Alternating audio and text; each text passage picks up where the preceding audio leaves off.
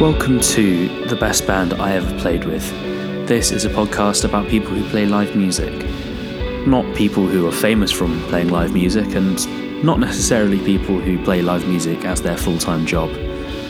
But this is about people who travel from pub to basement, small venue to small venue, playing in front of small crowds, getting paid in small amounts of cash and a couple of cans of Red Stripe if they're lucky, but still make up a vitally important part of any society's culture. Whilst the COVID-19 pandemic has sort of slowed all of it down, I thought it'd be nice to take a pause and have a chat to these people, see what they've learnt along the way, see why they do it, and find out who the best band they ever played with was. At the time of this podcast being released, there's talk of everything going back to normal by spring 2021, with a new vaccine making breakthroughs in trials. I hope you agree with me in saying that underground musicians and those who work at small pubs should get the vaccines first. My guest for this episode is one of the loveliest guys you could ever hope to meet. In addition to being the singer of Southend's finest indie pop group, Ruskin, he's spent a lot of hours driving other bands around the UK and Europe on tour. In this chat we talk about Southend, the secret to being a good tour bus driver, and of course the best band he ever played with. More from me at the end, but please enjoy this conversation with Rob Hum.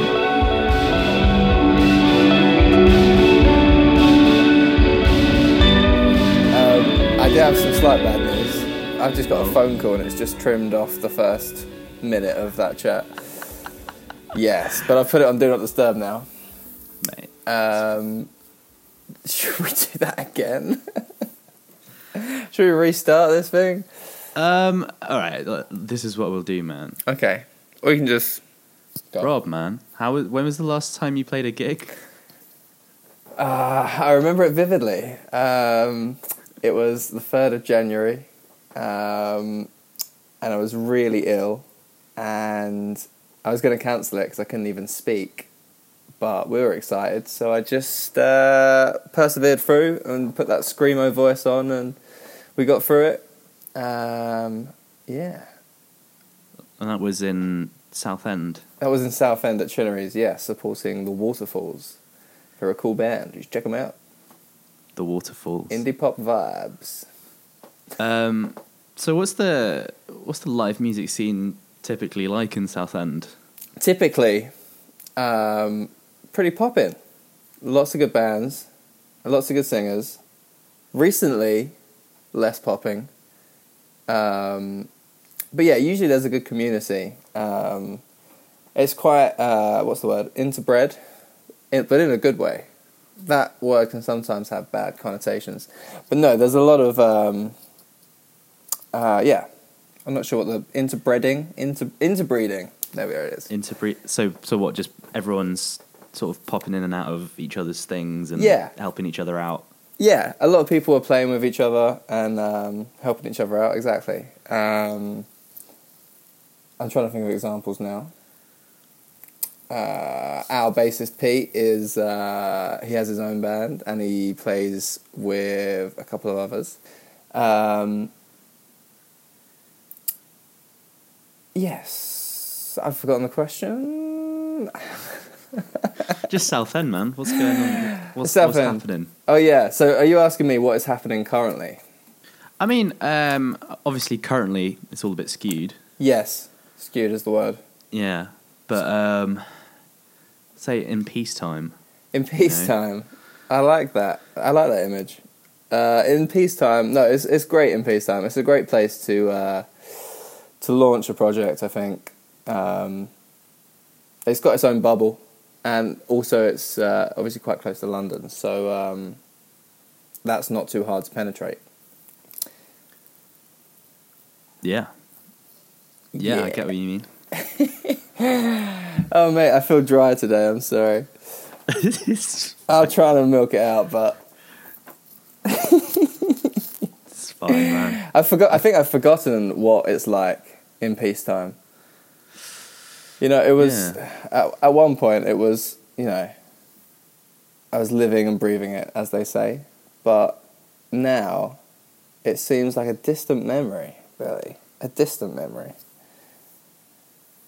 And with no expectation of when it's going to return, I don't know, it's hard to prepare for something that could come at any time. But I suppose that is what preparation is, right? Yeah, I mean, I completely understand what you're saying. I think it's obviously been difficult for everyone, but I think it's a weird feeling because I mean, yeah, you would have been so busy as well. Yeah, things were just getting busy, and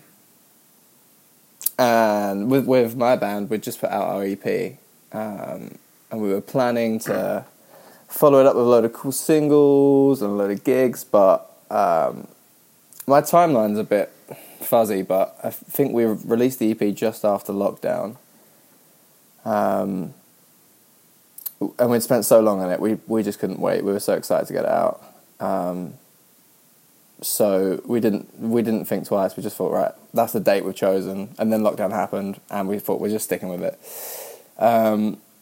And then obviously with no chance to gig it or push it live, it was a tough release, but really happy with what we did release. Happy with the content, dissatisfied with the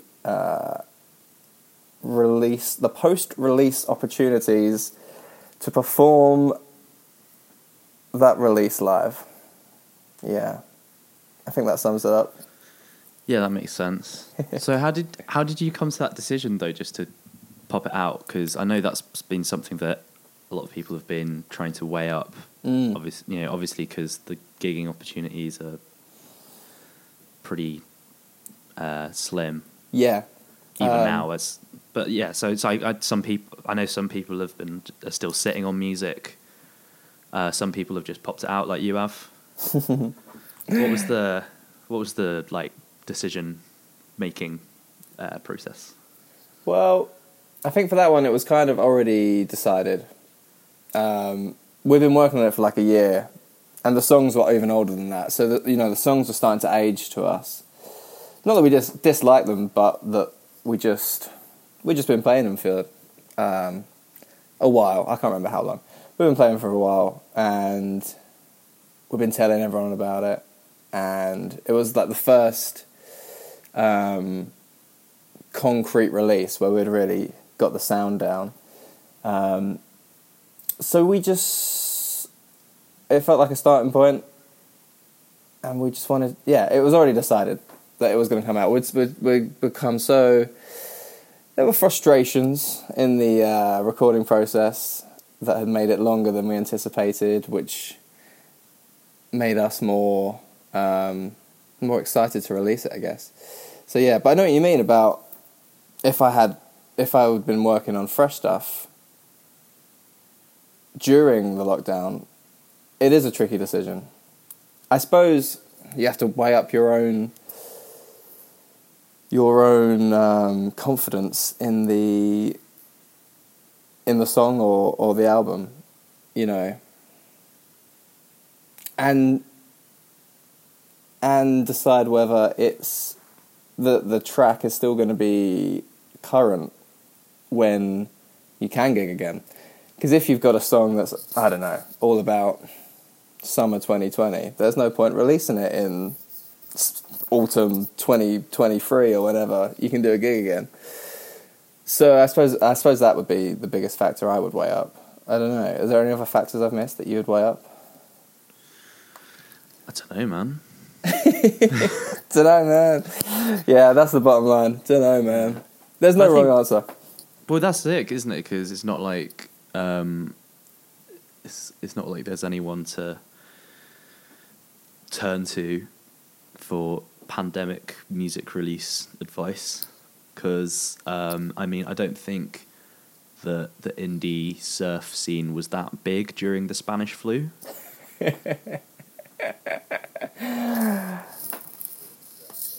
Yeah, I mean, I've seen some releases go really well during the lockdown.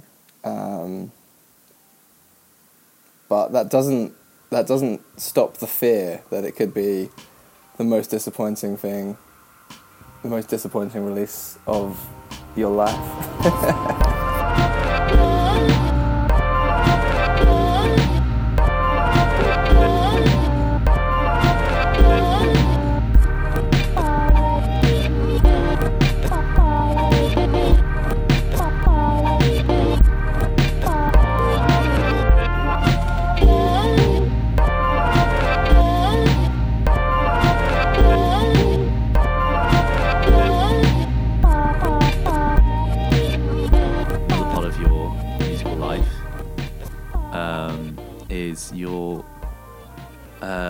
You do a fair bit of, in peacetime. In peacetime. A fair bit of driving people around. Yes. Driving the bands, driving the artists. Yes. To around the country, sometimes around other countries. Sometimes around other countries, yes. That is, that's a nice bit of exotic. Exotica, is that a word? Or am I thinking of erotica? Exotica is a word now. Well, that was a lovely slice of exotica when we got to, head on over to Calais and explore what the continent had to offer. Yeah, when did that start? When did you start driving bands around? I must have started driving... me and Christopher bought a van. We found a van outside a scrapyard for £1,000. A 12-seater 2004 Transit minibus, which you yourself may have laid eyes or even buttock cheek inside. Correct me if I'm wrong. I've definitely been inside it. I think I sat inside it very briefly towards the end of its life. I forgot about its death actually. Yeah, but we'll get to the death. I don't know. But yeah, anyway, carry on. You got a bus for £1,000. Yes, and we split that, got that, and then because at the time we were both touring. Chris was touring his own project. I wasn't touring technically; I was just gigging. But I had a band that I was gigging with. But that coincidentally seemed to dry up almost instantly after buying this van, and then I was just left with a van on the drive. And I was like, well, best do something with this van. And a guy who I was recording with at the time, his band was definitely touring. No, did I just say touring? A guy that I was recording with at the time, his band was gigging pretty hard, Youth Club. And I got a few bits of driving stuff with them. I remember the first one we did, we went down to, I feel like it was Somerset or Devon for this festival or something. I remember I charged them £60 there and back to Devon. And I was like, this is the easiest, best paid job I've ever had. I don't think I even broke even, but it was great fun. Yeah, and then this year it started getting pretty busy, and then it all stopped. The van's been sat on the drive for 6 months, and now, who knows? Who knows what's next, Billy? So, I'm looking at an article on the Nashville Musician's Survival Guide. Okay. From 2010, which is entitled, "What Does It Take to Be a Good Tour Bus Driver?" Oh! And I'll just read out this little bit of it. As Steve mentioned, there is much more to this job than simply driving. While safety and delivering a smooth ride is of the utmost importance, keeping the bus relatively clean, keeping the fuel and water tanks full, and addressing mechanical problems, even checking into hotel rooms, are common duties for the tour bus driver.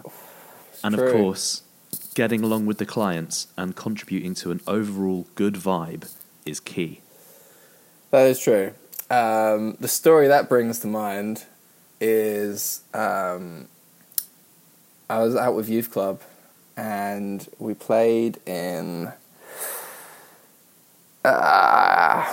one of the L ones in the middle, Leeds or Leicester or Lickriham, one of the ones. And Reese from Youth Club was like, oh, I need to go to Tesco's to get whatever. Can I borrow the van? He was insured, whatever. It was all insured, whatever. It's fine. I was like, yeah, go on then, whatever. And then he phones me like 10 minutes later. He's like, Rob, is the steering on the van really hard? Like, really tough?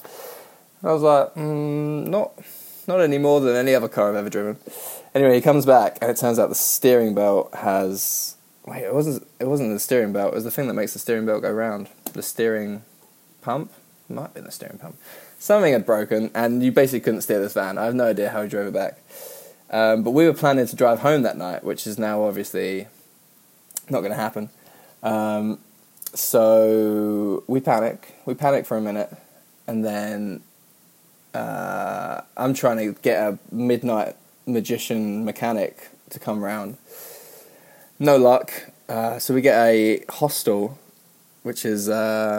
it's just a mad bunk bed, shared room thing. The lead singer gets really drunk and is just shouting at like 6 a.m. from raging all night. And then I have to get up at like 7 a.m. To start ringing garages. Luckily I found someone who picks the van up, takes it to his garage, fixes it. He's got Call of Duty Zombies in the lobby, and I'm just smashing it, level 20, no worries. And then it's fixed, and we just crack on to the next show. And to this day, I think it was the most outstanding feat I've ever pulled off. What else? What were the other... a smooth ride. Smooth ride. A guy called Matt did once tell me I was the smoothest ride he'd ever had. But that was in an automatic van, so I don't know if I really can keep that. Keeping the bus relatively clean? I'll clean it when we start, and I'll clean it when we finish, but anything in between, that's not my business, you know? You make the mess that you're going to live in there. That's up to you guys. Yeah, fair enough. Keeping the fuel and water tanks full? I mean, if you don't keep the fuel tank full, or at least if you don't keep the fuel tank not empty, then yeah, you're a pretty bad bus driver, I guess. Yeah, that seems like a fairly basic requirement. Yeah, although I did once run out of fuel, and that was actually how that transit van died. Oh, right. On the last day, before I got my new van, I was really pushing my luck with that fuel gauge, because I'm not filling this up, it's the last day of using it. And I pushed my luck too far, and it broke down like 30 seconds from my house, and then sadly got scrapped a few days later. It's very sad. Oh man! So how long did you have that van? I think I had that van for about 2 years, and it went. You know what? It went to Dusseldorf and back. It went from Southend to Dusseldorf to Dover on one tank of fuel, which is the van's most impressive feat. What's just the longest that you drove that van for one gig? For one gig, well, it'd probably be the Hamburg one.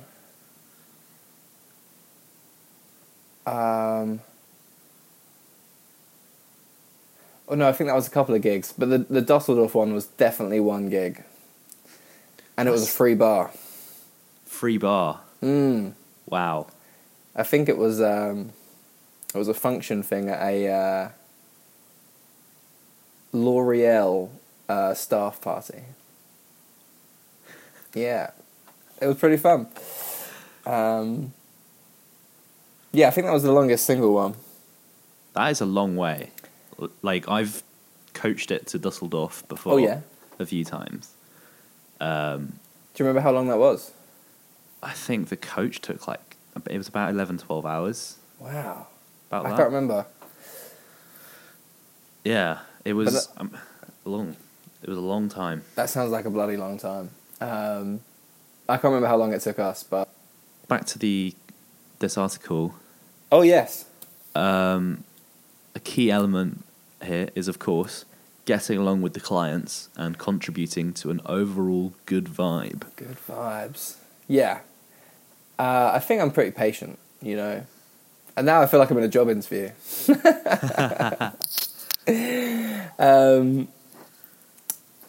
Yeah, I got a few tricks. The main trick is what we call stress chocolate. So when you get stressed, you just whip a Yorkie down, and the sugar just takes care of a lot of the issues. Yeah, I was quite fortunate. I don't think there was anyone that I drastically didn't get along with. I mean, maybe there was a few people I didn't fall in love with, but I think that's allowed. You can't love everyone, right? Yeah. Oh, no. Yeah, I don't think you have to. I think it'd be weird if you did. Yeah. I mean, you strike me as a pretty easygoing guy. I'm glad. Do you think that... First of all, do you think you're an easygoing guy? I like to think I'm a pretty easygoing guy.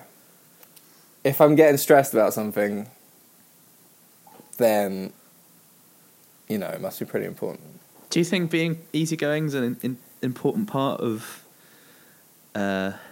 being a successful tour bus driver? Definitely. I don't know if... I'm sure most people have been the designated driver at one point in their life, or picked up a drunk friend, or even just not been as drunk as 5 of your friends, and realised that they are all idiots. And then give them the aux cable, and then try and drive down around the 406, and, you just need a level of zen to crack that.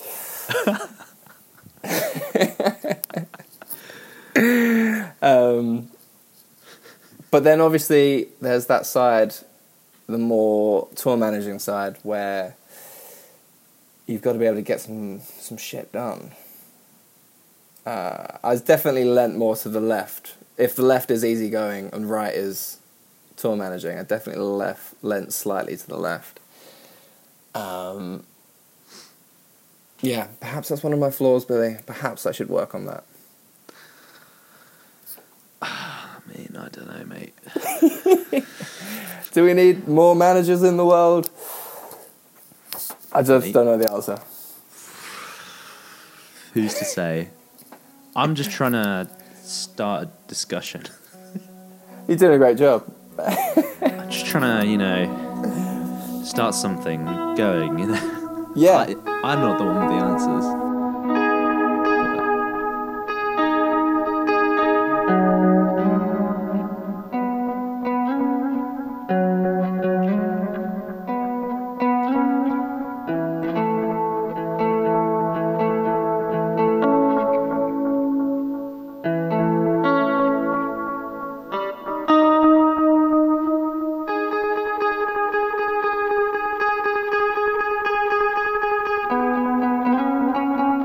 Rob, who would you say is the best band that you ever played with?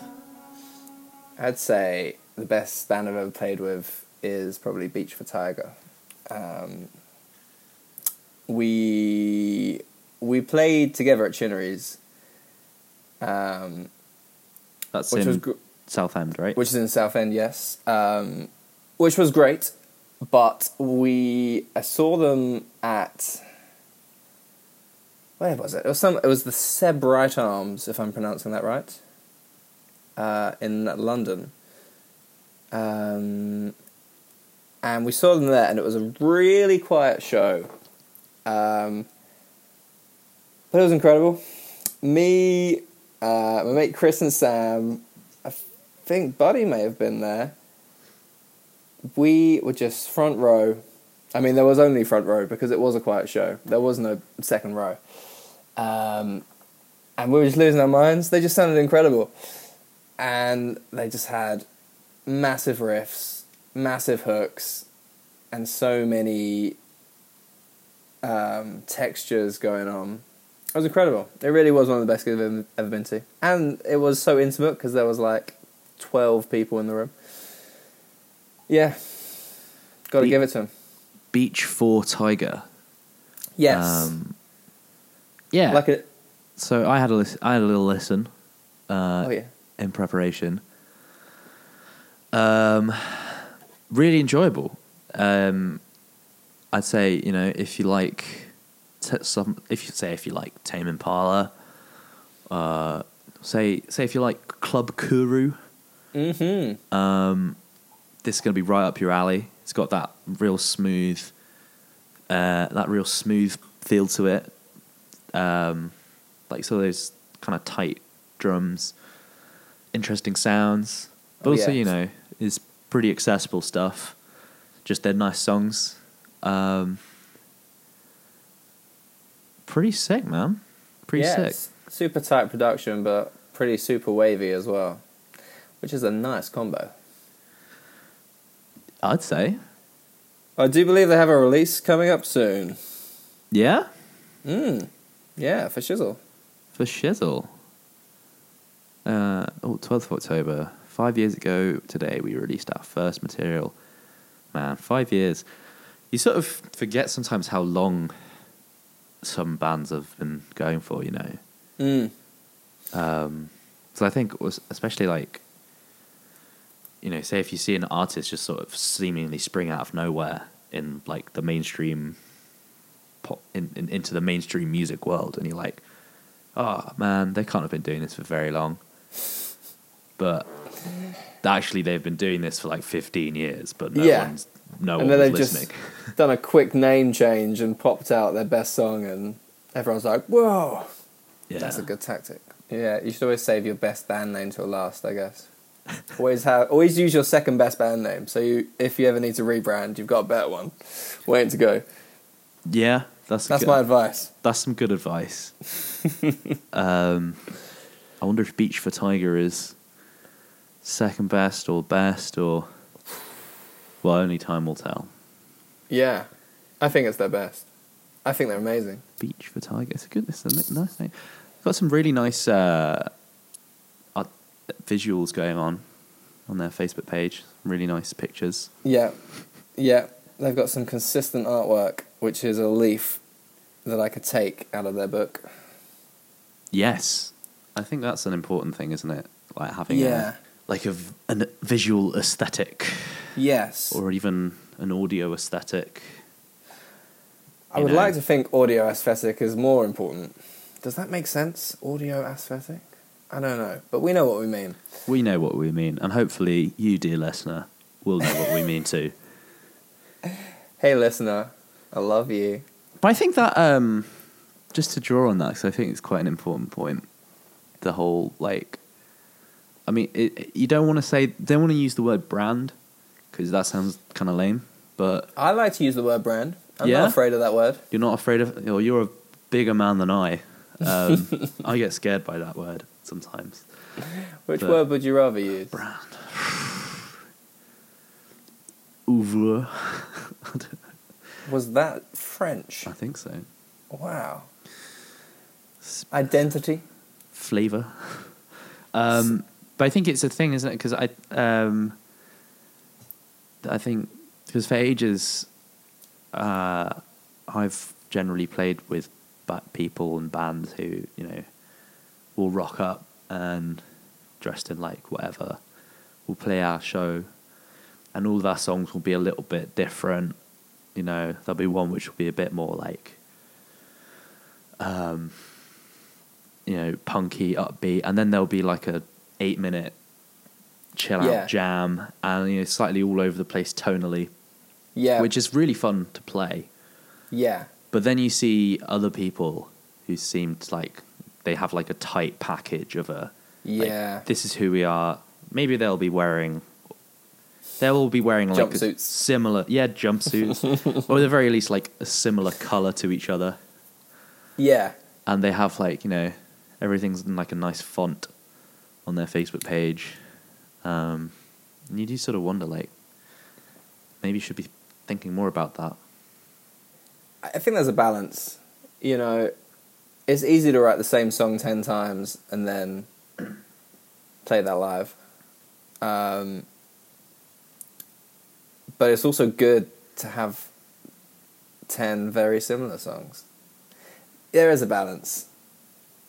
But I think you guys, like, I think Ruskin has a fairly coherent sound.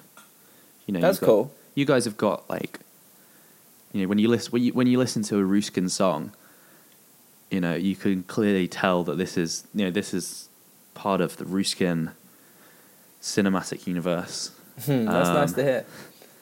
You know, so I think that's quite a good thing that you guys have got going. Sweet. I think from my perspective, where I've seen the songs come from different places, I think in my head they sort of still are that song. But perhaps they have changed, and I need to hear them in a current, from a current perspective. Yeah, I will do that. We're meant to be having a band practice this Saturday, so I shall listen with a current ear. See what I hear.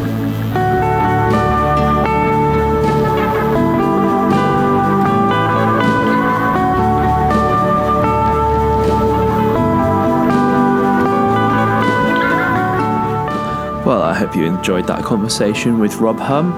If you like the sound of Rob Hum and you'd like to give his music a go, I've put a couple of links in the description to his band Rooskin, that's spelled Rooskin, and they've released an EP kind of recently, so check that out as well, it's really good. Beach for Tiger, the best band that Rob ever played with, are also pretty good. I have left a couple of links in the description again. I recommend their song Toffee. It's just really, really smooth. Really, really good stuff. If you like the podcast that you just listened to, why don't you give it a like, give it a share, follow it, subscribe, or whatever your preferred platform wants you to do. Cover art by Isaac Gray. I recorded everything else. That's me, Billy Pratt. Until next time, have a lovely day.